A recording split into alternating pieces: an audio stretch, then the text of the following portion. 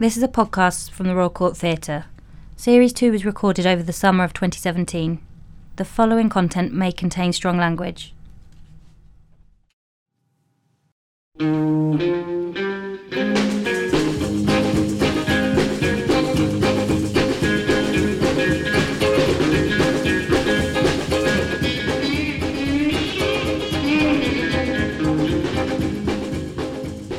Welcome to the second series of the Royal Court Theatre Playwrights podcast with me, Simon Stevens.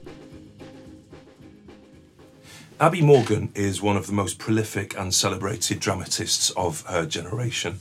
While she's reached international acclaim for her television and film work, she began her trade in the theatre and has over the course of the past 2 decades made plays of formal confidence, emotional incision and daring theatricality. There are a few screenwriters to have emerged in the UK this century of such importance. BAFTA and Emmy award-winning work includes the television drama Sex Trafficked, a single film that launched her screen career. White Girl, Tsunami and The Royal Wedding followed. Her work reached its highest range with the multi-award-winning series The Hour at the turn of the last decade. For cinema, she has written about sex addicts and neoliberal tyrants alike in Shame and The Iron Lady. She was born into a family which was almost the stereotype of a theatrical family. Her father, Gareth Morgan, was the artistic director of the Gulbenkian Theatre in Newcastle, now Northern Stage, and her mother, Pat England, was a successful repertory actor. She made her debut writing for the stage with Skinned at Nuffield Theatre, Southampton in 1998. Fast Food at the Manchester Royal Exchange Studio in 1999 was followed by Splendour for Payne's Plough in 2000. Splendour revived at the Donmar Warehouse in 2015. 2001's Tiny Dynamite saw the start of a collaboration with Frantic Assembly that has graced both her career and the life of that company, while that year's tender at the Hampstead Theatre earned her a nomination for Most Promising Playwright. Her most recent collaboration with Frantic Assembly, Love Song, opened in 2011 at the Plymouth Drum before touring internationally with that company. She made her Royal Court debut at the opening season of Vicky Featherstone's artistic directorship with her sharp study of sexual mores, The Mistress Contract, in 2014. Adapted from an anonymously published set of recorded conversations between a couple in the throes of a decade-long affair, it bore many of the hallmarks of Morgan's stage writing. A dramatisation drawn from an actual event, it was formally searching and unflinching in its examination of sexuality and sexual politics. It placed the vicissitudes of identity and empowerment against the complicated backdrop of human relationships. In an Abi Morgan drama, the humanity and the disempowering nature of ideological structures are in a dance of constant tension with one another. Abi Morgan, welcome to the Royal Court. Wow, she sounds amazing. She's pretty She's impressive. like great. I really like her. She definitely should get an Oscar next. Definitely an Oscar and possibly an Olivier. In fact, actually, it says somewhere that I won an Olivier award, and I'm so embarrassed because I've never corrected it. Do you know, because now. what's interesting about that is I was on the same shortlist for Most Promising Does it Playwright. piss you off when you see I've won? Because I didn't. No, it doesn't. But what it kind of makes me, at the time I was slightly kind of irritated, but subsequently kind of feel quite sorry for the guy who did Rin. I know. Who's Grey Clue. Oh, I'm so sorry, I know. Grey. I'm so sorry. He's not written anything. Oh, do you know what? It's coming. I hope so. He's probably writing about a I really like Grey, and I quite like fucking fascist games. female writer that he's determined to bring down. Anyway. I hope he's all right. I hope he's well. Yeah. It's really nice to have you here. Lovely to really be nice here. to have you in the Royal Court. I always start these interviews by asking people this very same question, and I'm really interested in your answer to this because of the nature of your family, which is, when was the first time that you went to the theatre? God, I mean, I could be whimsical about it and mythologise and say I remember when I was a baby, but the truth is it probably was when I was incredibly young. I mean, it was before it was definitely a non-verbal period because my dad ran what is the Gulbenkian Theatre then was the Tyneside Theatre Company. So is that's not Northern Stage then? No, it's not. Right, it's that's pre an error that. in So my that ran that. I mean that theatre was originally the Tyneside Theatre Company, and he ran that and through till about 1977. And so I spent the first decade of my life in Newcastle upon Tyne. So and certainly my mum was an actress, so it was just the kind of my earliest memory probably of going to the theatre was definitely when I must have been about 4 or 5. And what was amazing at the theatre at that time was that before the matinees, there was a live band in the bar. And I remember me and my brother eating Salt and Shake crisps and a bottle of Coke. And it just seemed like the height of glamour to me, you know. And so those are the memories. And I remember, you know, auditions and still the smell of MDF and glue guns. Wow. I still love it because it's the memory of my childhood. But there is also the death of magic, because, you know, I remember going to see Alice in Wonderland, a production my dad did, and, you know, and they were I saw them, you know, I saw how they made the red roses turn from red to white to red, and realised it was just, you know, it was a piece of string behind a piece of flatboard. And that definitely, you know, from a young age, I think those were the memories that were like, oh, okay, that's how it all works. So the mechanics of that playwriting was probably witnessed from a very young age, yeah. Do you remember any particular shows that you have a more conscious memory of watching? Yeah, I mean, I remember. Well, you know, interesting. I was in a couple of my dad's plays. Really? So yeah, my dad did a production of Comus, Milton's Comus, with Suzanne Bertish and Alan Howard. When I must have been about 6, 7, Wow. and my brother, my sister, and my brother and sister, we were all in it, and we learned how to dance. And I have no concept of left and right, and I remember I had tape on my shoes to show my left and right, and we did whatever, you know, 18th century dancing. So I remember that, and I you know, and in fact Francis Tomelty was had a little boy at the time, had a baby, because it was when Sting was in the band, you know, he was in the band, he played in the band at Newcastle upon Tyne, and so oh my god, and he was called Sting because he had a red and yellow jumper. So I remember that being really, yeah. Is that why Sting is called Sting? Yeah. Brilliant. And so I remember that being sort of, but you know, part of that is shadowy because you think, are they your memories, or they? Yeah. But yeah, she was, and so she looked after us. I remember she was the kind of backstage sort of nanny at the time, because I think she was around. So it's funny, isn't it? Those sort of that was my earliest memory, and I do remember I remember very specifically going to the design meeting with my dad for that and seeing the set, and it was involved some swan coming out from the grounds, and so that was always incredibly magical to me. Theatre's always been magical, and I do love sitting in the stages before an audience arrives. I love techs, rehearsals. I think it's amazing, because suddenly it's the shift of responsibility has gone from you then, because when they're teching you kind of go, well, you're not going to have to rewrite after that. So. I mean, the beauty of the technical rehearsal goes right back to what you're talking about, that pre-conscious memory. Yeah. For me, I always find it really moving. Yeah, I can. That there are so many people who are involved in trying to realise something that I've imagined in my head. Yeah, and that's raw. Yeah. You know, I think what you're always trying to do as a writer is hold on to that raw thing, and somehow by osmosis it let it stay and breathe. And I think in the tech is when you start to realise that everybody's committing to that same thing, you know. And I mean that raw thing, I mean a live thing that when you were writing you felt. Yeah, exactly. You know, you felt it as you wrote it. Exactly. You know? And then that's crystallised in the moment of changing the colours of the flowers. Yeah. You kind of realise the rawness of that as well as the technique of it. Yeah, absolutely. And there is, you know, that old-fashioned idea of theatre folk is an incredible thing, because I think, you know, what I love in theatre is there is a kind of weird democracy in it, because, you know, the stage management are doing their part, the actors are doing their part, the director's doing their part, but afterward everyone gets pissed in the bar. And there is something wonderful about that. There is something wonderful about the community that comes together that's made this fragile thing. So, and that they have the energy to keep going after 11 o'clock at night. You know, when everybody goes to bed, they're still up and alive. So I mean, some people born into theatre folk. I know Marianne Elliott, who I've worked with several times. I'm really close to. Her dad was a theatre director. Michael Elliott. Her mum was an actress and still is an actress. Yeah. For a long time, she really resisted the theatre. She tried to do any job she possibly could apart from work in theatre. Well, did you have the same thing? Or I think I resisted acting.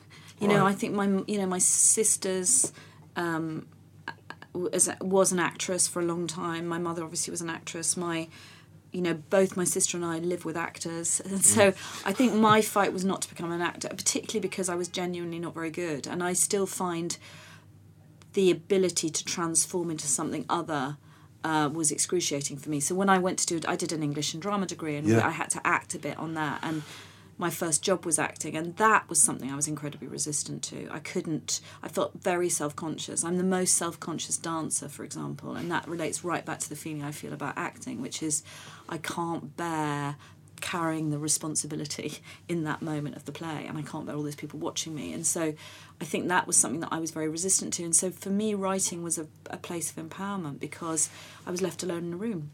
When did you start writing? When do you remember kind of writing for fun? Is it a very early thing for you? No, not at all. I mean, I remember writing a truly terrible poem when I was about 15, and the one line I keep going around in my head, it's called Carousel. Oh, it's and I remember there was a line which said, beautiful name. And there was a line that said, "He's scarred, marred, trespassed." I remember that. Wow. Good, wasn't it? Yeah. Didn't even have a rhythm. It's not too late to use it somewhere. No. And I remember writing one poem, and I remember writing one story. But I was very unacademic, and I also went to. Where did you go to school? What kind of? I went to 9 schools. So I travelled around a lot, and those go right back to that first nursery and that. But I went to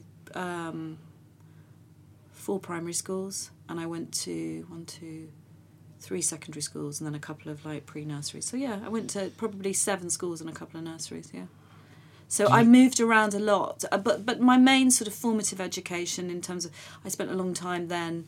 I spent about 4 or 5 years in Stoke-on-Trent during my teens because my mum had got a job at the Victoria Theatre, which now is known as the New Victoria Theatre, and so she got consistently 5 years' work in rep there because Peter Cheeseman, who ran it, was a really old friend, and she'd started out with him at the Stephen Joseph Theatre. So, and so we often moved around theatres. So I moved to Stratford-upon-Avon for 3 years. Wow. I was in Wales for a while because my dad ran the Welsh Theatre Company, and that was where I was born. And so yeah, we just moved around. And do you think this is an entirely specious or speculative rather than specious question? It's an entirely speculative question. Is there a relationship between the type of reinvention that goes to going to 9 different schools and the invention involved in writing or imagining? I think that you said, when did I know that? When did I write prolifically from a young age? I didn't write, but I told lies. I was really, and I, to this day, I still work really hard to tell the truth. I work really hard not to elaborate. I work really hard not to go. The classic is, my partner might go, "Great dress," and I'll go, I know, I got it for 20 quid, and it was like 40 quid. I always have to bring the price down, and so I watch those little lies on myself because when I was in my teens and I got undone by them. So, and certainly my dad was a policeman, and we had a German Shepherd dog, and I remember that was one that and it preyed on my mind for months. How was I going to get? What are we going to do? How they're going to find me out? So, but I love the kick of steal a German Shepherd dog. And so it went on, and that's how my criminal career started. No, I think I storytold, and I knew the impact of telling a dramatic story, and I knew that drama would come from saying the cat's died, and everybody would listen, or But what was funny retrospectively, and I think what you learn as you grow up, is I think, God, there was such drama actually going on in my family life, and I would never go because it would mean nothing to my friends. I'd never go, "Oh, we spent the weekend with Alan Ayckbourn." I would go, I would never have the bit, or there would be a famous actor, and I would never reference them. I'd never do the things that kids would do, because invariably I think you're an interloper if you're in the creative industry, and you interlope into incredible lives. So often people who weren't famous become famous, playwrights who weren't known become known, and you get a chance to see in that world, and then you come away from it. And I didn't ever elaborate about those. I often elaborated about normal things. I often created, normal, and so I think my storytelling came from that. And I honestly wrote my first thing proper when I was at university. Which was Exeter University. Exeter University, and we were asked to do a monologue, which we performed. What's the name of the teacher? Was it the same guy who taught David Eldridge? Yeah, it was Pete Thompson. Yeah, that's Pete Thompson. Yeah, he was a very inspirational. David really reveres him. He's a wonderful. He is a wonderful man. He was a Shakespearean academic, and a genuinely lovely person. And I think at the time the Exeter Drama Department was very well known for actually nurturing and creating theatre makers. Right. And so I may be wrong, but I think people like Headlong have come from there, or certainly they've... Right. So I think some of that work has come from there. And at the time it was Theatre Alibi, which was a great sort of touring theatre company. And certainly, you know, David Eldridge, Lucy Davis. Right, It was right, there. right.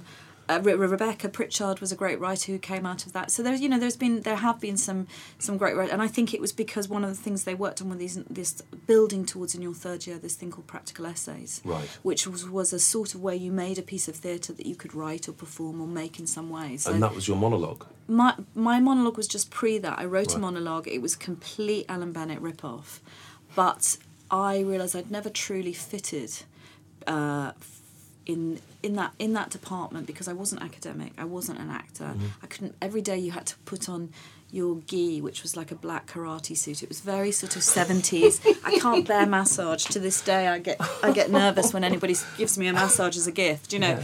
And I didn't really fit. And suddenly I wrote something and I heard that thing, which, you know, I'm sure it wasn't for the whole, you know, whatever it was, 15-minute monologue. Yeah. But what I heard in moments was I heard silence and an audience listening, and it was revelatory. And for the first time, people came up and went, oh, I enjoyed that. I was okay. Yeah. And I had never experienced that ever in my life. I had suddenly found something that I could do. And also the great joy, you know, I got an Amstrad computer. Suddenly there was a thing called spell check, and I had a grammar thing, and it could order my words. And so suddenly I could write on a typewriter. So, you know, I started out writing on a typewriter, actually, but I went on to an Amstrad. So that was revelatory for me as well. I started writing on a typewriter as well. And the physicality of that is quite interesting. Yeah, I still... Well, aren't they... Although rewrites are a bugger. Yeah, they are. They're a bugger. But in a weird way, you know, I remember rewriting the first page of a play because of that, because you could sort of... It was a very visceral thing of pulling out paper, you know, the kind of old-fashioned... You know, stop the front page. You know, it was that. It was those sort of. It was that mechanism. So tell me about what you did the monologue, and it was performed at Exeter, and you heard that beautiful silence that you talk about, and it was that propelled you to write more. Yeah, it was, and I went on to do this practical essay where I wrote another piece, and I remember. One of the students coming up to me, a much older student who I kind of revered, and he went, I really like your thing, I really like what you wrote. And again, I was in, you know, over the moon that somebody had sort of noticed. And I went on then I wrote with another fellow student, we wrote a play for the local water authority called Dick Dipper's Special Agent, and it was something and nothing, but it made 50 quid every time it was performed, and so I kind of got a tiny little bit of money out of that. Fantastic. And from that I spent... Have you still got it? Probably have. Probably on an Amstrad somewhere.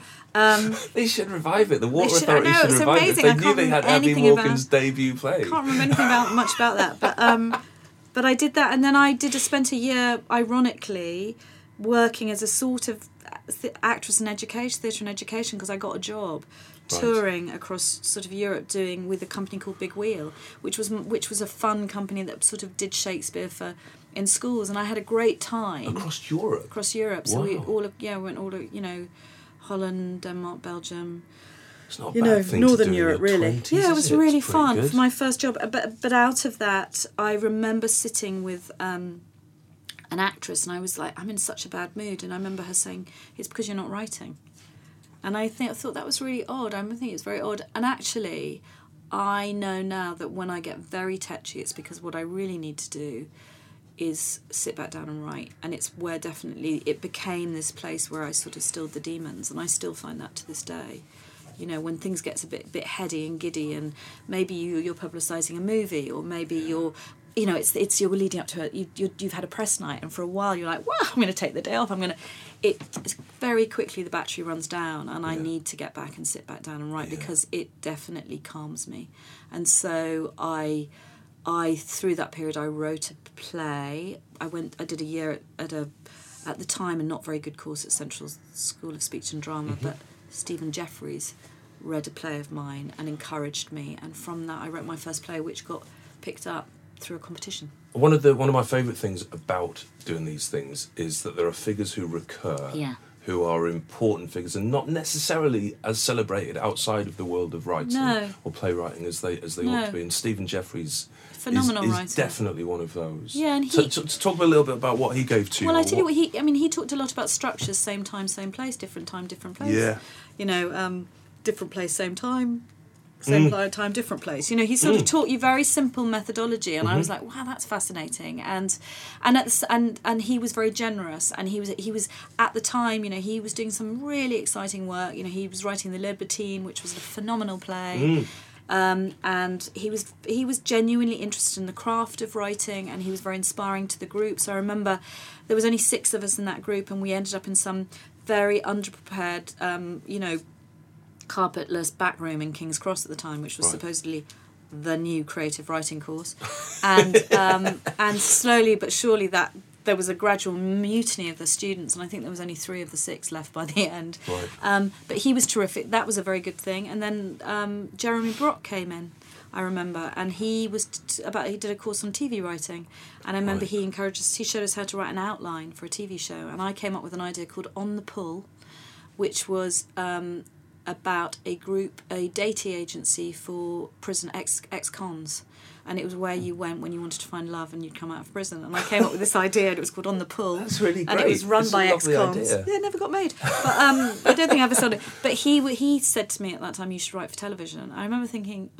at the time my dad was a TV director, and you know, to go back to that thing of resistance, I was at the time like, I'm not going to touch TV. Yeah. And at the time it was interesting because television was a little bit like, oh, that's so sweet, you do that thing called theatre writing. Right. And of course now I think, you know, theatre's become so revered. It's become such an industry. You know, there's such a strong relationship between the commercial arm of theatre making and subsidised, and that's become bigger. And you know, we've had you know, great plays are now being properly and rightfully lauded. And but at the time it was a strange thing. So I carried on writing for theatre, because I then started to meet the great directors who carried my work, really. How long did that take then? So the first professional production was at Nuffield, is that right? It was at Nuffield, and I think that I came out of university in 91. Yeah. And I didn't start making proper money until 98. So it was 7 years. And in that time I'd started, I think I was a runner-up in Bush Theatre Prize, the Alec Domek Prize, which I think was with Skinned. Right. And then that got picked up and done by the Nuffield Theatre. Right. Yeah. And then from that, I wrote another play called Fast Food, which Marion Elliott directed. Brilliant. And that was, I think, a competition play as well. And they took it on, and the Royal Exchange took it on. When I think about my career, there was a similar gap between me graduating from university and the first professional production of about 7 years. Yeah. It's something I often talk about to people who are starting writing. Yeah. That actually, for me, those 7 years were the 7 years that made me. Yeah. But I remember feeling, I remember the mantra I had was, when I get there, when I get there, when I get there. And I don't know what getting there was, but actually quite simply for me, it was being able to afford to live. Yeah. Because I was broke, I was in London, no one tells you. Were you doing other jobs? Were you kind of like doing the 2 things I did, I waitressed for an outside catering company called Party Ingredients, and I used to get £22 a session, and so I would waitress all over the great kind of ironmongers, haberdashers' hall. I would go and do these either a lunchtime, it could be anything from a kind of dinner to a wedding to or evening event, but from that I met some incredible people. So I met an amazing woman called Gabby Smith, who's a fantastic film editor now. Yeah. I met an amazing artist called Helen Moira, and they're still two of my closest friends. And were they were all working in the same catering company? We were all waitressing, and it was an incredible mix of creatives. That we were all. But the ridiculous thing is, we would do these waitressing jobs. We'd come out with our 22 quid, and then we'd spend it on booze and chips. You know, and so then it was a system we'd go back into it the next day. But it gave me pockets, and then the big thing that I got that really helped was I became a caretaker looking after empty buildings for BP. And so, thank you, BP. You've done many bad things, but that was the one good thing you did. And I looked after a series of empty buildings. So I looked after one in Golden Square, I looked after one Belgrave House, opposite Victoria Station, 4 years. And it was basically me, the Irish security guard, and the Ghanaian cleaner in this whole building. And it meant that someone was there if any, party of businessmen came in wanting to look for an empty office space. Right. I was just there, and I'd adjusted the newspapers before the estate agent came round to show them around. Wow. But you had a lot of time to... Well, the thing that was amazing was the head of the property department there, Juliette Fellows, knew that I wanted to write. And she went, I don't care what you do in your other hours. So I had a computer and I wrote. So I was able to write, and that sustained me for 5 years. It was a great thing. It was a great gift. Then. And there's there's a kind of like an explosion of plays at the end of the 90s and the start of the noughts. Yes, and that comes down to Vicky Featherstone, actually. Tell me about Payne's that. Plough.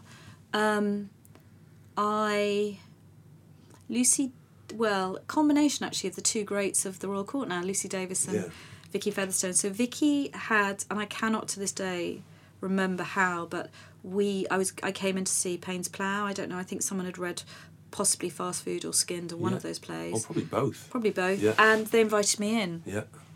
And I started to talk to her about this idea I had, and I said, well, I don't know what I want to do at the moment, but I have, this idea and this idea. And she did a couple of things. She introduced me to Frantic Assembly. She was working with them. And so we worked on Tiny Dynamite. And I can't remember which came first, but then I talked to her, said I want to do a play about 4 women on a border. Yeah. I just know they're on a border. I don't know what it is, and I want to set it over one night. And from that, Splendour came. And so I wrote Splendour for her. And she was phenomenal. I mean, it was the team at the time. At the time, it was Jessica Drumgruel and Vicky, and then subsequently Lucy Morrison came in. And I was just incredibly lucky to have these extraordinary women who absolutely believed in me and made me laugh. And they became, certainly Lucy and Vicky absolutely became dear friends. Yeah. And they just kept on being interested in what I was doing and saying, that's great. And they asked all these incredible questions.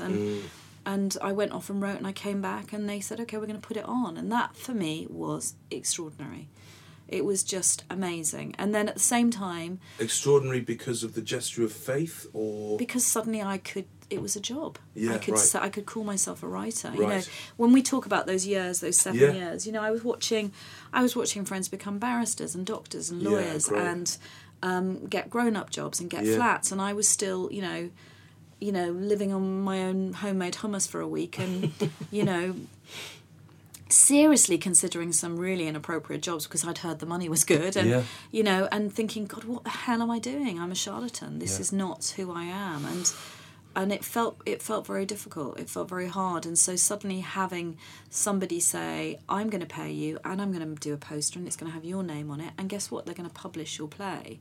And no one tells you that. That's the great joy. You end up at the end, they give you a book. And it's down and it's solid and someone else might do that. Which was your first one? Which was your first published book? Was it? I think it was Skinned, actually, which was... Right. And I remember it was, before there was even proper covers. I'm embarrassed that I don't know Skinned or Fast Food. Skinned was... Fast Food never got published because it was a really hard play to publish. It had four scenes going on at the same time, and I never at that time knew how to lay it out. Alice Birch. Alice Birch did with Anatomy of a Suicide. It's the same thing. Okay. Have you seen that? No, I've never seen how they lay that out. It's really great. You should get it in the bookshop. That's interesting. I will. I'll try and do it. You have to read it. You read it in what's the opposite of? I'm thinking of staggered, sort of. The opposite of landscape. You read it in portfolio. No, portfolio. That. Yeah. Wow. You flip the book round and read it long ways. Oh my God, I'd love to do that. Well, I'll definitely have a look at it. Skinned, I think, was the first one. Yeah. And Skinned was about.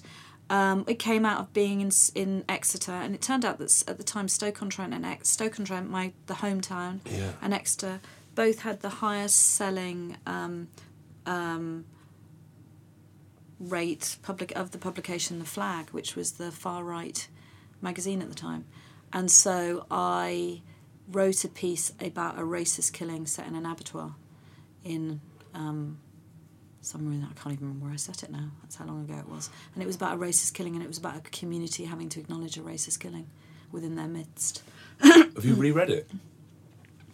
No, I haven't. I wonder what I'd think of it now. I mean, I remember very clearly I wrote a monologue, and I always remember Stephen Jeffries saying, you really have to earn your monologues. Never have a monologue on the first page. Burn This, I would say, was a very good monologue, also on the first page. Good. But anyway.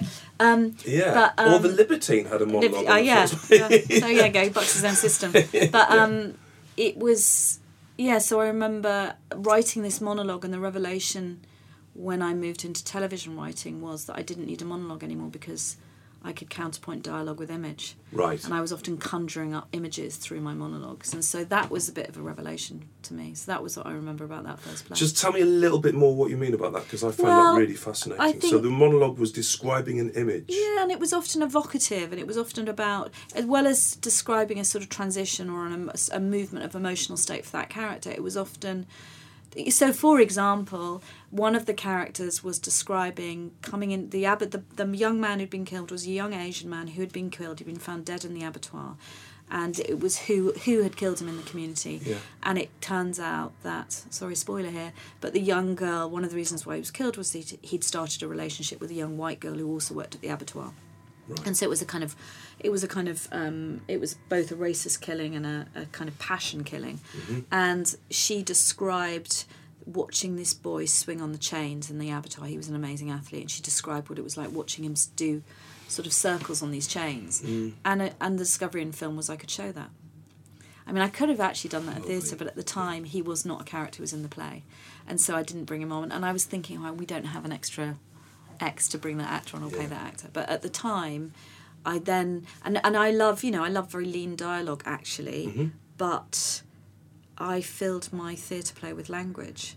I found language is starting to creep much more into my TV work now as well. But suddenly I could find I could put lean dialogue, but I could have metaphors. So in TV writing, I suddenly could do something like a dangerous situation. I could have somebody drinking a swig of Coke and a wasp was circulating close to the Coke can, or I could suddenly hone in and put the camera in a way that I think I was doing with my writing.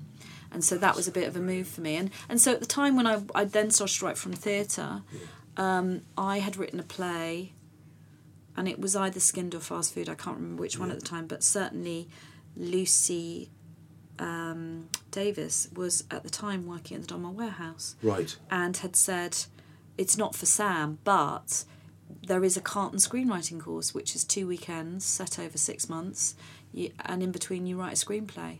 And I wrote my first screenplay at the same time, and so I suddenly found this other sort of tranche of writing. You've got these two, right from Exeter, from the description of your time at Exeter, you've got these two kind of like roads ahead of you, writing for screen and writing for stage, writing visually and writing linguistically. Yeah.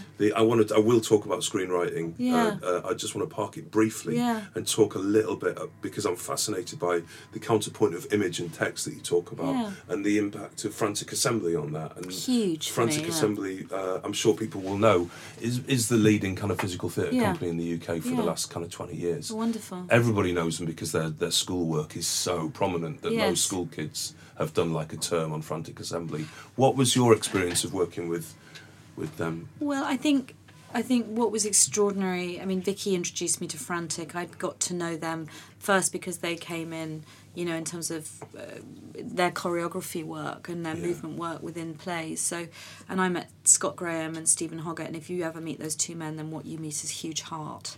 And they're, beautiful, beautiful men in this industry. And, actually what's extraordinary about Frantic Assembly and is to be remembered is, yes, they are known for going to schools, but what they're also should be lauded for is creating a generation of young audience members who then from that are introduced to theatre, extraordinary theatre, and that radiates out. So if you ever go to a Frantic Assembly show, you sit and you see teenagers watching plays and coming together in gangs, and that's amazing. So you suddenly think, right, this not on school trips, no, of their own they accord. come off their own volition, and they're some of the most passionate audience I think I've ever met. So, and they taught me, they're very filmic actually in many ways, in a weird way. So they taught me when you open a fridge, someone can come out of it, and they taught me that when I would say, I really want to do a love scene, but what I want is that halfway through the love scene, the old couple become the young couple, and they showed me that if you put a slit in a bed, somebody can crawl out and effortlessly go in, and the old, the young woman has become an old woman, and so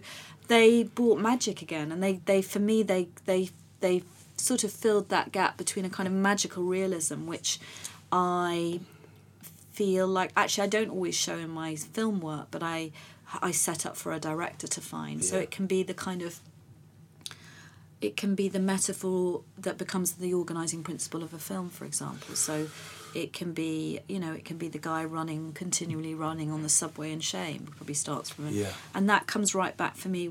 They taught me that. They taught me the power of the theatrical image to kind of house a house the essence of what the play was about, you know. And so I think I started out doing, interestingly actually, we started out doing a comedy. We did Tiny Dynamite with them, which is probably one of my favourite plays actually, but it's a fragile little piece. It's a very simple piece about a friendship between two men, and the arrival of a young woman into this friendship and how it triggers memories and of a relationship that they have had in the past, and how that's constantly affected them and brought them to this place today. And it was set in a kind of East Coast town in America, and part of the reason why I set it in there, although I've made them English, was that I had spent a summer teaching swimming in an East Coast town in America, and so I kind of loved the evocative nights of lakes and woods and the sound of crickets, and so that then went into the sound of electricity and pylons, and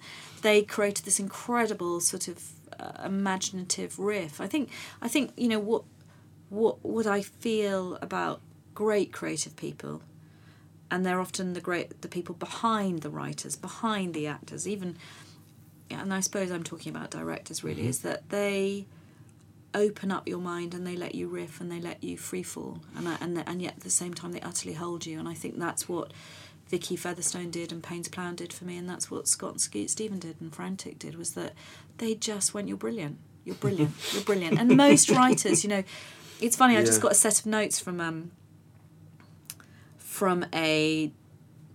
some film producers in Hollywood, and I just read the notes, and I know for a fact that they loved the script, but nowhere in these notes has anybody started by going, we love this script. So important, isn't it? It's so important, because basically what that does is it goes ping and the door opens. Yeah. And then if you don't say that first, a writer will keep the door closed. Yeah. It's very hard to open the door. I recognise that in my muscle memory as you're talking about it. I've not done film work really, but working with theatre producers, if they just tell me that it's not shit. Yeah.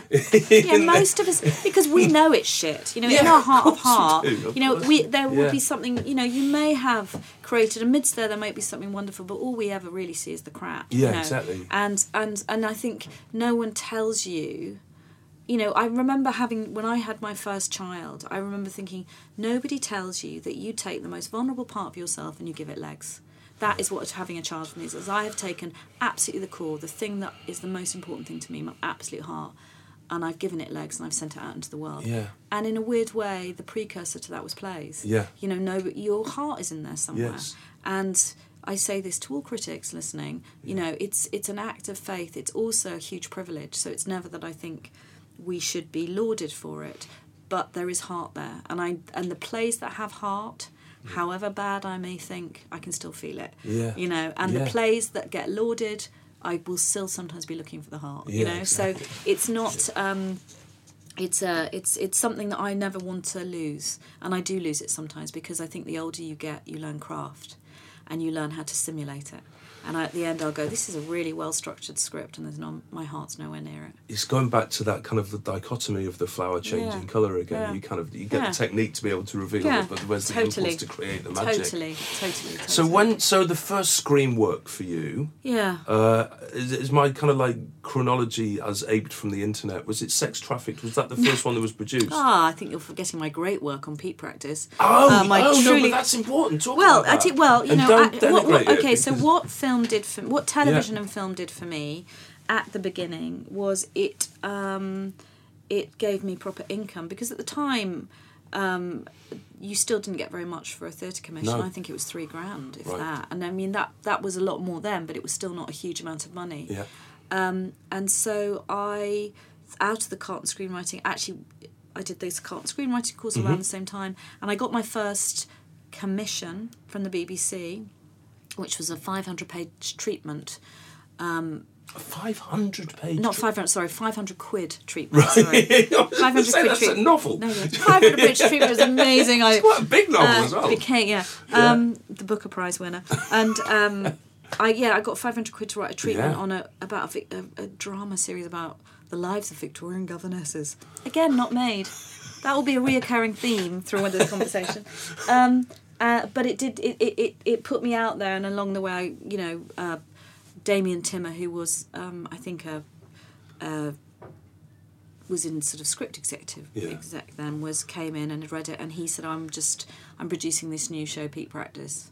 Do you want to write on it? And it was a Derbyshire set medical drama set in a GP practice. Yeah. And so I did a couple of episodes of that, which was a real learning curve because I learned how to construct script. And what do you, when you're doing that, because I've never done work on a teleseries, but I'm really interested in what you know when you get that job. Is there like a Bible where they say, right, go and write as an episode in which this happens? Yeah. Or do you get to create the action, or what happens when no, you they do. Well, I mean, I think when you do those kind of long-running series, they have a very strong formula. So they have an A and a B and a C story, and the A story can be the central character, and the B story is the secondary character. You know, for that week it's Doctor Number 2, and their dilemma, which is a broken heart, and then story 3 is probably the self-contained narrative of the week, which is about a boy who's discovered he's got a heart condition. Right. See what I did there? Yeah, very good. Broken heart condition. Nice little parallel going on there. You know. Very good. You never stopped, did you? No, I was thinking. So it's sort of that kind of version. I mean, I make it sound much easier than it is because, you know, I mean, we can talk about that later, but, you know, screenwriting in general, in particular television writing, is going through an incredibly phenomenal change at the moment, which is all to do with the new digital age. But at that time, it was a kind of construction, and I you know, at the time, Damien Timmer and now his wife Rebecca, who was the scriptwriter on it, absolutely held my hand, and I went and sat in a house in Derbyshire, and they taught me how to write, how to write a piece of television, and I really merit that. And also I read Jimmy McGovern's Priest and Anthony Minghella's Truly, Madly, Deeply. And from those two, I saw how you laid out a script. And that's still to this day, when I am stuck on a script, I will pull up another person's screenplay. And I'll, you know, so I read screenplays, and now I'm starting to read plays again. Yeah. Because I want to start writing plays again. Yeah. But I read screenplays as a way to refresh my mind and my memory and get new techniques. And I think it's really interesting. I've read writers talk about their refusal to read other people's plays or other people's screenplays. I read them all the time. It seems really strange to me. Yeah. Because I can't imagine any other profession. It can be acutely painful because you can read stuff and go, I will never be this good. I mean, I do that regularly with playwriting. I do that all the time with playwriting. I mean, you just want to, you know, but at the same time, I find the good stuff is also so invigorating and so inspiring, ultimately. It's an opening up of possibilities that you didn't realise were there before. Absolutely. As well as the deflation of your realisation of your own talent. Yeah, and I think most of that is just about acknowledging that, because then it's like you've exercised it and then you can move on and enjoy somebody else's work. So how long were you working on Peak Practice? I only did 2 episodes, actually. Right. And then very quickly after that I came up with I want to say a 2-piece, 2 times 90-minute drama called My Fragile Heart for Tiger Aspect, which Roanna Ben and Greg Brennan commissioned, and Roanna Ben had knew Payne's Plan, knew Vicky Featherstone very well, and read my work and said, come in and have you got any ideas to pitch? And that was a revelation, because when I went in I had no idea, but I thought, God, I really want to write my own work, I really want to do my own work, and I remember very clearly them saying, what we're looking for is community pieces, and me going, that's extraordinary, I've got a community piece. In the meeting? In the meeting. And they went, I mean, what we'd love is an old group of friends. That's extraordinary. I've got a piece about a community who are an old group of friends. and they said, and, you know, something that feels authentic. And I said, that's extraordinary. It's about a community, group of friends set in Stoke-on-Trent, which is where I'm from. And I had organising principle. It's set in a toilet factory in Stoke-on-Trent, a community of people who work in the toilet factory, old friends. And suddenly I had my organising principle, which is about people's lives who are going down the pan. You know, so tell me what you mean by organising principle. Well, I suppose what I look for is a very simple metaphor to hold the piece. So, for example, The Hour, or let's go back to my stage work actually. Tiny Dynamite. Great. You know, what's the play about? It's about a tiny moment of dynamite. It's about a tiny explosion. It's about an explosion that transforms and changes. What's Skinned about? It's about a racist murder that's purely based on the colour of someone's skin. And at its heart, we unpeel the layers and the epidermis of this community and these people's lives and individuals. And so I suppose I find something very simple. And for me, you know, television is a very hard place to carry themes. It's about plot, it's about narrative. So what you try and do, and what I try and do, is find quite a strong world and a strong metaphor. And I suppose that's what I'm talking about, is a strong metaphor, my strong organising principle. So My Fragile Heart was about a community that was absolutely, your heart was there, it was fragile, but ultimately the metaphor of this toilet making factory was a very clunky way of saying these are people who every day make something through which we flush shit, and this is about the shit of people's lives. So that sort of became. And was that produced? Yeah, it was produced. Great. Sarah What was Lancashire. That like? What was it like to have that? It's incredible, and it was amazing to go back to Stoke-on-Trent, where my mum didn't live there anymore. You know, she'd moved on to the next theatre, and she was in Pitlochry, and so it was amazing to go back there. And a couple of people I'd been at school with were extras, it turned out, and that was kind of great to go back there. And it was, for me, it was a kind of homage as well to that place, which, you know, had a huge sense of community, but had, you know, through Thatcher's era been ravished, and it was about the death of the potteries, and it was about factories that were really dying and industry that was dying, and yet a community who still lived there and were still connected. And that at the heart of that was a woman who went back to try and understand what happened to someone she knew who had died, and realising that she knew that she'd worked out who the killer was, and it was someone amongst her community. And really that was also probably me recognising through doing peak practice that inherently you had to do that kind of compulsive audience pulling thing, and so I created a thriller within it. I'm really fascinated when I look at your work. One of the kind of things I was preparing for this was the kind of counterpoint. The counterpoint of the nuance of being human against quite political ideas. You know, you talk about the economic despair of Stoke-on-Trent. You talk, and you find it. I find it in a lot of your work for stage and television and film. Is the counterpoint between a human drama and a kind of political kind of background, which is really strong. It's a really kind of. So. Do you think of yourself as a political writer? It's funny, isn't it? Because in a weird way, when I was least political was when I did the most political film, which was Iron Lady, actually. Right. But what I do think is I look at the political and the personal. Yeah. So something like Tiny Dynamite really is about a couple of things. It's about mental health. Yeah. It's about the fact we don't acknowledge mental health. Yeah. It's about love between two men. So Yeah. it's about so that for me was a very quiet way of doing that. Splendour is a very political play, which is that most of history, behind every strong man there has been a strong woman. Yeah, and it's about how we choose to personify and hold history, and it's about a woman saying, actually I'll take responsibility for my husband's huge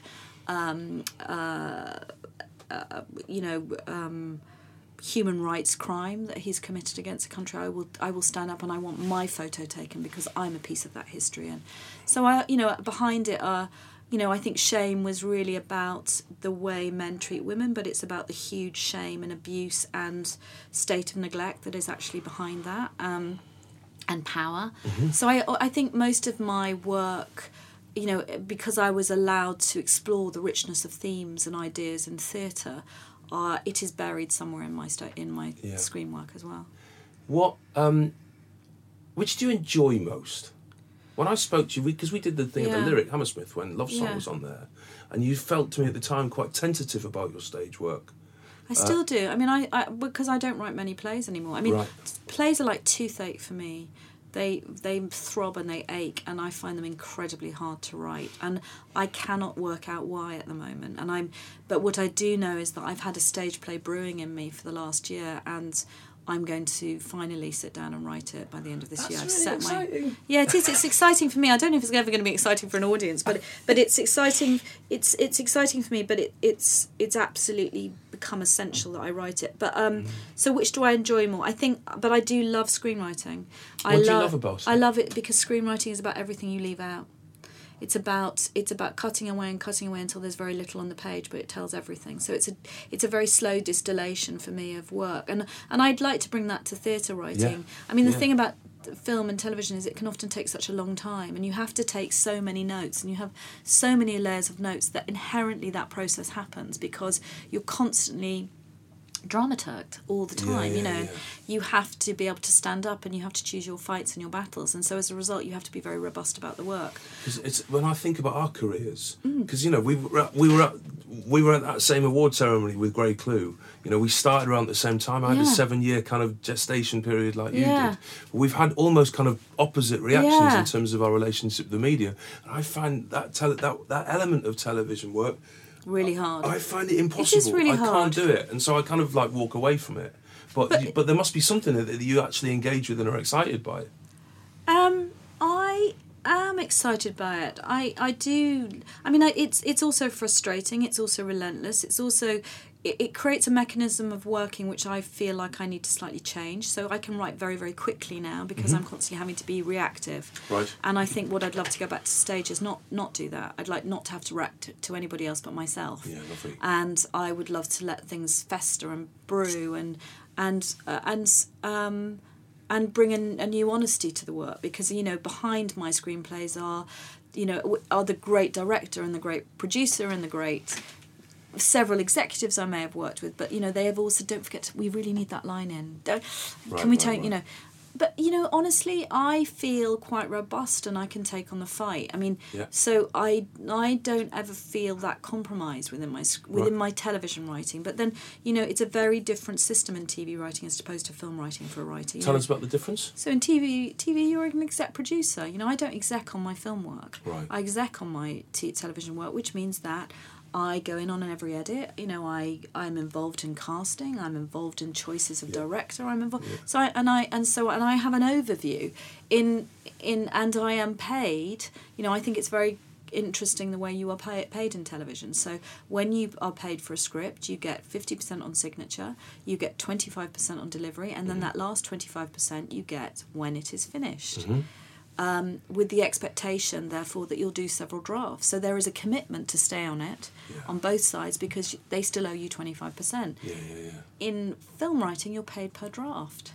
So you can be cut at any moment. So you get 50% on delivery and 50% on signature, 50% on delivery. And then, as far as they're concerned, you may not go on to do that polish or that next draft. And how do you reconcile yourself?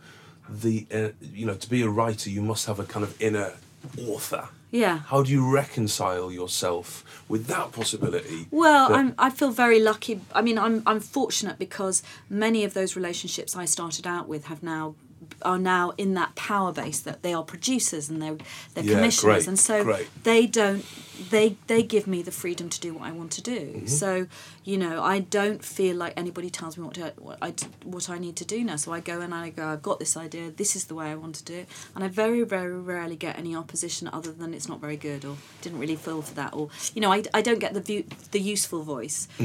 So I don't feel inhibited in that way. I think in film, I choose there are some films that are for the heart and there are some films that are the money-making jobs. Right. Okay. And those ones can be actually really good fun. You know, I've been working on a movie on and off for the last year, which is like nothing I would ever normally write. It's not where my heart is, but I've had such fun writing it because it's, you know, it's a psychopathic female serial killer film, and I would never ever do that. You know, that would never be where I would put my heart. But as a result, it doesn't mean I don't put huge care and love for the genre it's in and want and care about those characters by the end. How many things are you working on at any given time? I strip right back. You know, I realised that I was in my personal life, I was a complete monogamist. You know, I've been with somebody for nearly, 17 years, whereas I suddenly realised that in my writing life I was having continual affairs. So I constantly was going, I love you the best, you're amazing. And then I go into another and go, no, I love you. And I just suddenly couldn't do it anymore. So when I looked at my slate and thought, I've got 14 things on here, it's too much, I cut right back. So at the moment I'm working on, I've got one series shooting, I've got another series which I hope is about to get greenlit, and I've got a couple of other TV ideas and a couple of movies. So for me, it's that's, you know, I've probably got 4 or 5 live things at the moment, whereas I used to have 3 times that amount, and it killed me. Yeah. Because and not that I didn't deliver, I delivered, but as a result, you have no life. And you start to feel a bit dirty because you don't feel like you feel like you're cheating the whole time. Yeah, great. Yeah. You've written brilliantly, I think, about many things. One of the many things that you've addressed with real clarity and force is the kind of psychological catastrophe of patriarchy for men and women alike, I think. I think it's entirely dynamite and shame, as you know, for male characters as well as female characters. But as we speak now, it's the middle of October 2017. I don't know when people are going to be listening to this. The collapse of the producer Harvey Weinstein seems emblematic of of the kind of psychopathy of patriarchy in the film industry. A strong, important female dramatist in the film and television industry. How easy is that, or what's that like? Sorry, that was not a question. That was like a ramble. I mean, I think the heart of the Weinstein. How would I describe? What would be the accurate word? The outing of Weinstein from that closet he's been in for the last couple of decades has been coming for a long time. Yeah.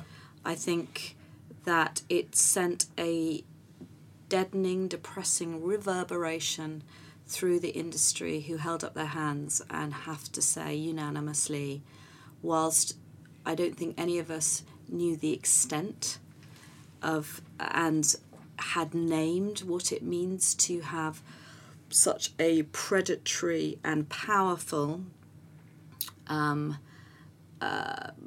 industry giant, so, you know, deplorably using that power to manipulate and undermine and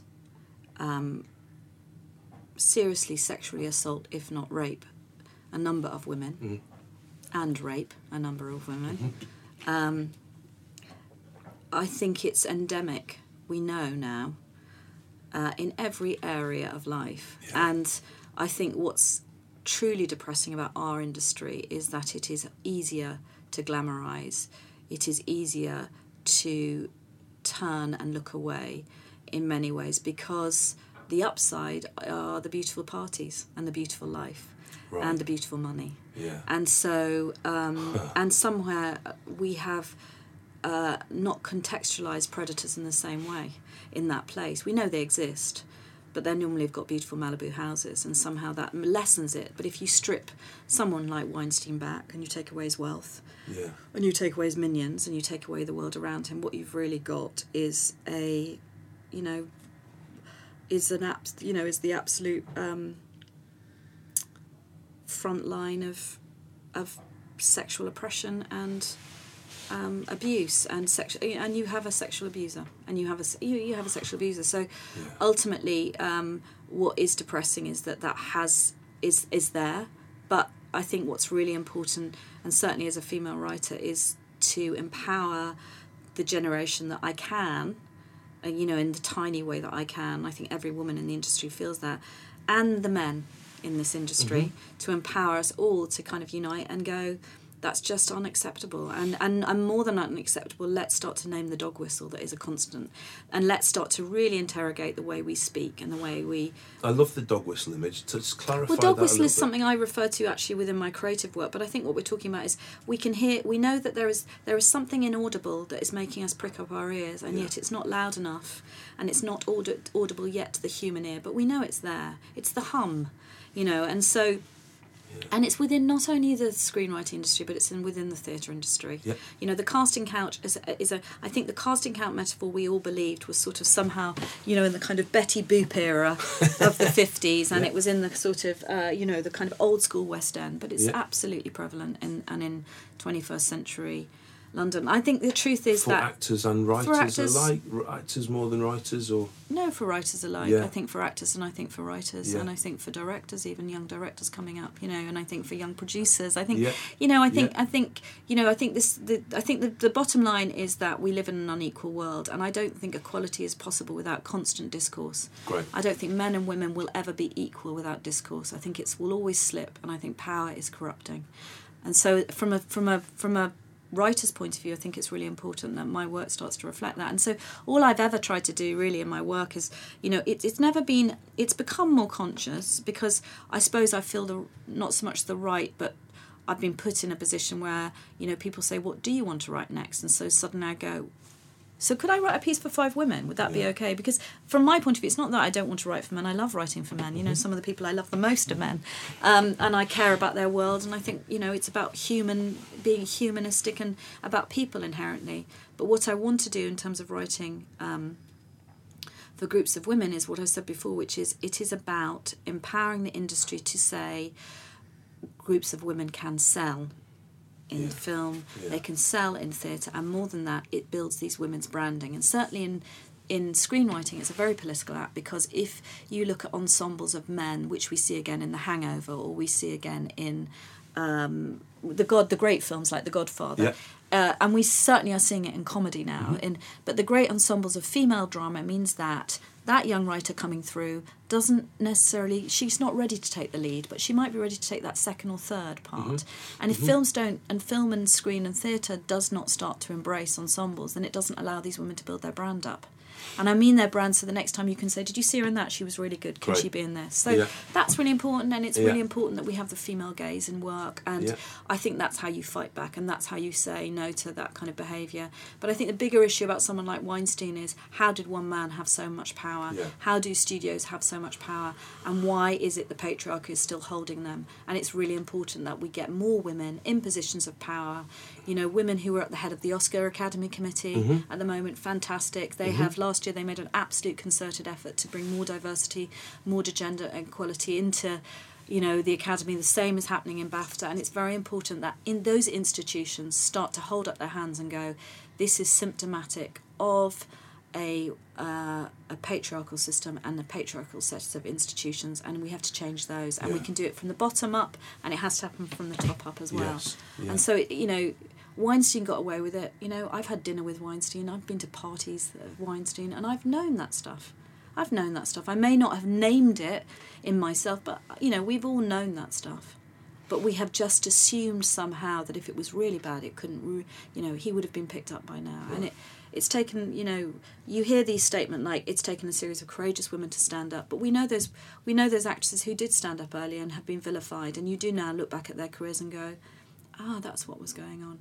And certainly, you know, within my own experience, I've had experiences where that is present, you know, where there is that sort of sexual overtone present, you know. And but I'm not young and 21 or 22 anymore, and so that's the other position of power that being an old bag can do. You know, you know, you don't get hit upon in the same way, but that doesn't mean you don't experience sexism. And sexual power. We were talking about the representation of women writers in screenwriting before we started recording. About what was the figure you said that in the last 60? Well, I think in 2016, out of the top 250 films, only 16% of those were written by women, and that was actually quite high. But then, having said that, you know, the London Film Festival this year, I think there's been another third extra amount of female directors amongst those films. You know, and so. You know, there are changes, but it slips. You know, you get one good year, you get one bad year, and that's why it's a constant discourse. It's not wildly better in theatre. No. I mean, you know, the recent report, to my shame, I forget the name of the writer. Victoria Sadler. Thank you very much. Victoria Sadler's recent report looking at gender representation of new plays on stages is you know, it's shaming to many of the theatres. Yeah, and I think that's why I feel very ready, and it's necessary I write a play now. I really feel like I need to go back, mainly actually because it's going to be quicker to get some of this material out on on the stage than it is to get it made in film, and it feels like it's pertinent to now. So it's great to get a call within yourself to go, come on, don't be lazy, sit down, put yourself out there, you try and be a bit brave. And I don't think I've been brave for a long time, so I think if nothing else, I hope, you know, I heard something very interesting. There's that famous quote, I don't know who said it, but it says, all art dies after revolution. And I think there's a sort of truth, there's a complacency once you've had the fight. And the only thing I could say is this is a call to arms. And that's an exciting period, because great art often comes out of that. And so I don't include myself in this. Don't expect any great art from me. It'll probably be a play, you know, it'll be a 2-star play. But one can persevere and try, and I think the desire to do that is really important. It's not our responsibility to make great art. It's our responsibility is just to go to work. And where do you go to work? Tell me about your working day. Tell me where you write. I write. Funnily enough, at the moment I feel very straddled, but at the moment I have a small office in Hornsey Town Hall, which is a beautiful, decaying building which actually we shot The Hour in. And when I was, I used to write inside my home, but I don't anymore. And that's partly because I wanted to separate my work life from my home life. I wanted to have a very different space. So I go there, and my working, I mean, what I try to do is not, the killers are meetings, because you may only have one meeting in a day, but who knew that was in the middle of Sloane Square, and isn't it a great place to shop? Yeah. So that can kill a day. So what I do is I try and put meetings on one day, and then and I try and limit it. And I my kids start school at 8:30, and I've got a fantastic partner who, when he's not acting, which he is at the moment, but when he's not acting, is absolutely there. And I work from 9 till 7 most days. Do you do the school runs? You kind of like. I sometimes, actually, people. The biggest question you're asked as a woman in this industry is, how do you do the juggle? I don't. Right. I've got a fantastic partner who does the juggle. Yeah. So it's given me, great freedom to write. So I have written. So I work 5 days a week, and I work at night. The great thing about being a writer is when you've played hooky all afternoon, you sit down, and I do like writing. I mean, it's less, but I'm coming back now to writing in the evenings again, which I really love. And what do you write on? Do you write on a computer? I write on a laptop. Yeah. I mean, my handwriting is so appalling now. It's almost like I've got some kind of weird muscular, what's the word when you diminish? It's sort of withered. My hands have kind of withered. So I've got like the writing of a kind of, it's very obscure. It's sort of kind of, And are you a planner? I imagine if you're writing for screen, planning's you have a fundamental plan. part of it, I mean, I think, I do very less dense treatments than I used to, but I do quite concise treatments, and then I actually write to script is very quick for me, but then I'll do several, I'm known for doing a lot of drafts, whereas with stage writing I'm about to sort of employ a way of working where I'm going to treatment something, so I've got a very strong outline, and then I'm going to go and try and write the play. Not in a dissimilar way, actually. I'm going to try and do it. I think I've lost my nerve with playwriting, and I think, what it is, it's because I've not had brilliant reviews. It's partly, and that's not just that. I think I also go and see plays, and I think, God, they're so beautifully constructed, they're so well worked, and I my buddies helped me construct plays. The Vicky Featherstones of this world and the Frantic Assembly, and I think I probably need to sit down and do it myself again. And work out how to structure a play properly. So that's sort of the next thing I really want to try and do. Why are the reviews important to you? We talked about this earlier because we were talking a week where I've opened a couple of shows and talking about negotiating the hell of reviews. Why does that matter to you? Well, I talk a lot about this with Jake, my partner, who always says, don't look, come on, be bigger than that. And I think, weirdly, I've conquered it in film and television, actually. Yeah. I really work hard not to look at my own reviews, because I think, it filters through normally in the ether if you're okay. And if it isn't okay, that filters through as well. So, but I do sometimes go back to them. But I did, the last couple of things I did in theatre, I try not to look at them. But they cripple me. They absolutely cripple me. And I don't know why I give someone such power, but I don't think critics are dummies. I think they're often intelligent people, but I also think that there are always agendas when you write stuff. You've had a bad night. You didn't get served at the bar. The last thing this person wrote you hated. You particularly don't like plays in this area. So you've also got to counterpoint that with everyone has an agenda and they carry that into the room. But, and critics now they make their money from clickbait. Yeah. So yeah, exactly. There's not much clickbait in considered ambiguity. No, I mean, I do think when you read the great reviews, I think the critical voice of television reviewing in America is really interesting, and really, there's a breadth to them, and I mean, one of the things I find hard about television reviewing, and I do think there's some great reviewers out there. It's not that, but they now do these episode breakdowns, recaps, and you're just like, that's almost reviews now. It's sort of slightly funny recaps of every episode, and you do sort of think, oh my God, that's hard.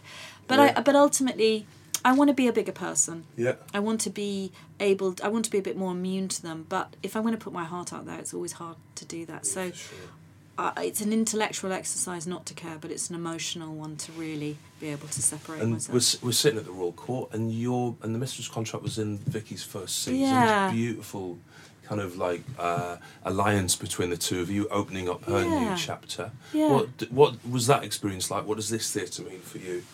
I love this. I mean, it was, I have a photo of the Mistress contract by Abby Morgan lit up in lights that I love and revere. I mean, from an early age, I used to see, you know, I think, great, wow, that you've made it. I mean, I for me, know. it's like, it's the Desert Island Discs moment, you know, you can... it means a huge amount. It was wonderful to work with Vicky again after such a long period of Yeah. not working together. It's amazing I think it's the live experience. It's the live... You know, when I say about wanting to write something for stages, I want that live experience again. I mean, there's nothing like sitting in an audience watching a play you've written. And also, I am hugely admiring of the plays I've watched recently in theatre. You know, I'm very excited by a lot of theatre I see at the moment, and I suddenly think, wow, I want to write for these spaces. So, but the Royal Court in particular, you know, it's you know, you look at the kind of legacy of the directors who've come through here. You know, Ian Rickson, Dominic Cook, now Vicky. And it's known for new writing, and the thing that is extraordinary about Vicky is if you are trying to do something brave, if you are trying to do something radical, if you're trying to do something that plays with form, and that is often the chutzpah and the energy and the enthusiasm of young writers, then she's the person to come to. And I want to take some of that courage and bring it into, and recapture that and try again in my late 40s, nearly 50 life, really, because I think that's what Vicky does. I think she's a true pioneer in that way, and a true warrior in that way. We really look forward to watching that happen. Abi Morgan, thank you very much indeed. Lovely to talk to you. We do a thing now on this series, which is new, which is producer Anushka has facts and questions. Have you got any facts and questions for Abi? Have you got things? I have things, because I felt like Abi was going to say, but it got sidetracked, what the name of that first ever monologue you wrote at Exeter University was. Do you remember what it was? I think it was called Iceberg, because Good. I ate a whole iceberg lettuce Great. in it. And to clarify, at Exeter University Drama Department, you lot had to go to classes in black karate Gi. outfits. I think you know, and they're called gi, actually. I mean- I think David Eldridge may be known to have worn it. Did he wear I think he was definitely wearing a black karate suit, Guys, yeah. this is what gives theatre a bad name. That's Yeah. really A black brilliant. karate suit. Yeah. Oh God, there was definitely some 70s throwback that went way into the late 80s, early 90s. Yeah, we did, and we worked on a beautiful padded sprung floor. There was a lot of Very good. There was a lot of it was very kabuki Is there led. photographic evidence of you and David I Eldridge? I in might be your able to gi? pull something up. David Eldridge, that young whippersnapper, was I think God a few years after me. Right. But yeah, he would just you ask him about the gi. I hope it's gi actually is Indian butter, isn't it? Well, yeah, which I takes think me on it to is my gi. next question, actually, Yeah. quite nicely. You mentioned that you had to live off your own homemade hummus for a while. Does that mean you've perfected a recipe? And if so, what are the ingredients? Never had. Well, do you know what? I'm still The out Abi about Morgan tahini. I'm still out about a bit of tahini. I tend to buy it now. I have to be honest. I won't name the brand, but I used to make. Yeah, it was a bit of old chickpea. In fact, me and Susan Gibbs, my friend who worked in the Office of Complicity at the time, used to have very sophisticated dinner parties with a lot of chickpea hummus with a bit of tahini, a bit of lemon juice, and a bit of olive oil. There you Garlic. go. Garlic. Yeah. That's a good the Abi hummus Morgan recipe. Yeah. hummus recipe. Brilliant. Thank you very much. No worries. That was really nice. Thank you.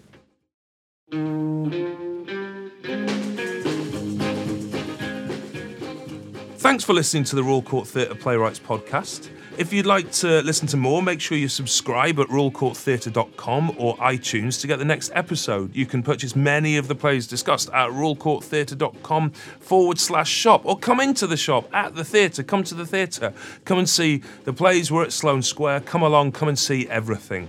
The Playwrights podcast is brought to you by the Royal Court Theatre. It's presented by me, Simon Stevens, and produced by the remarkable Anushka Warden and Emily Legg.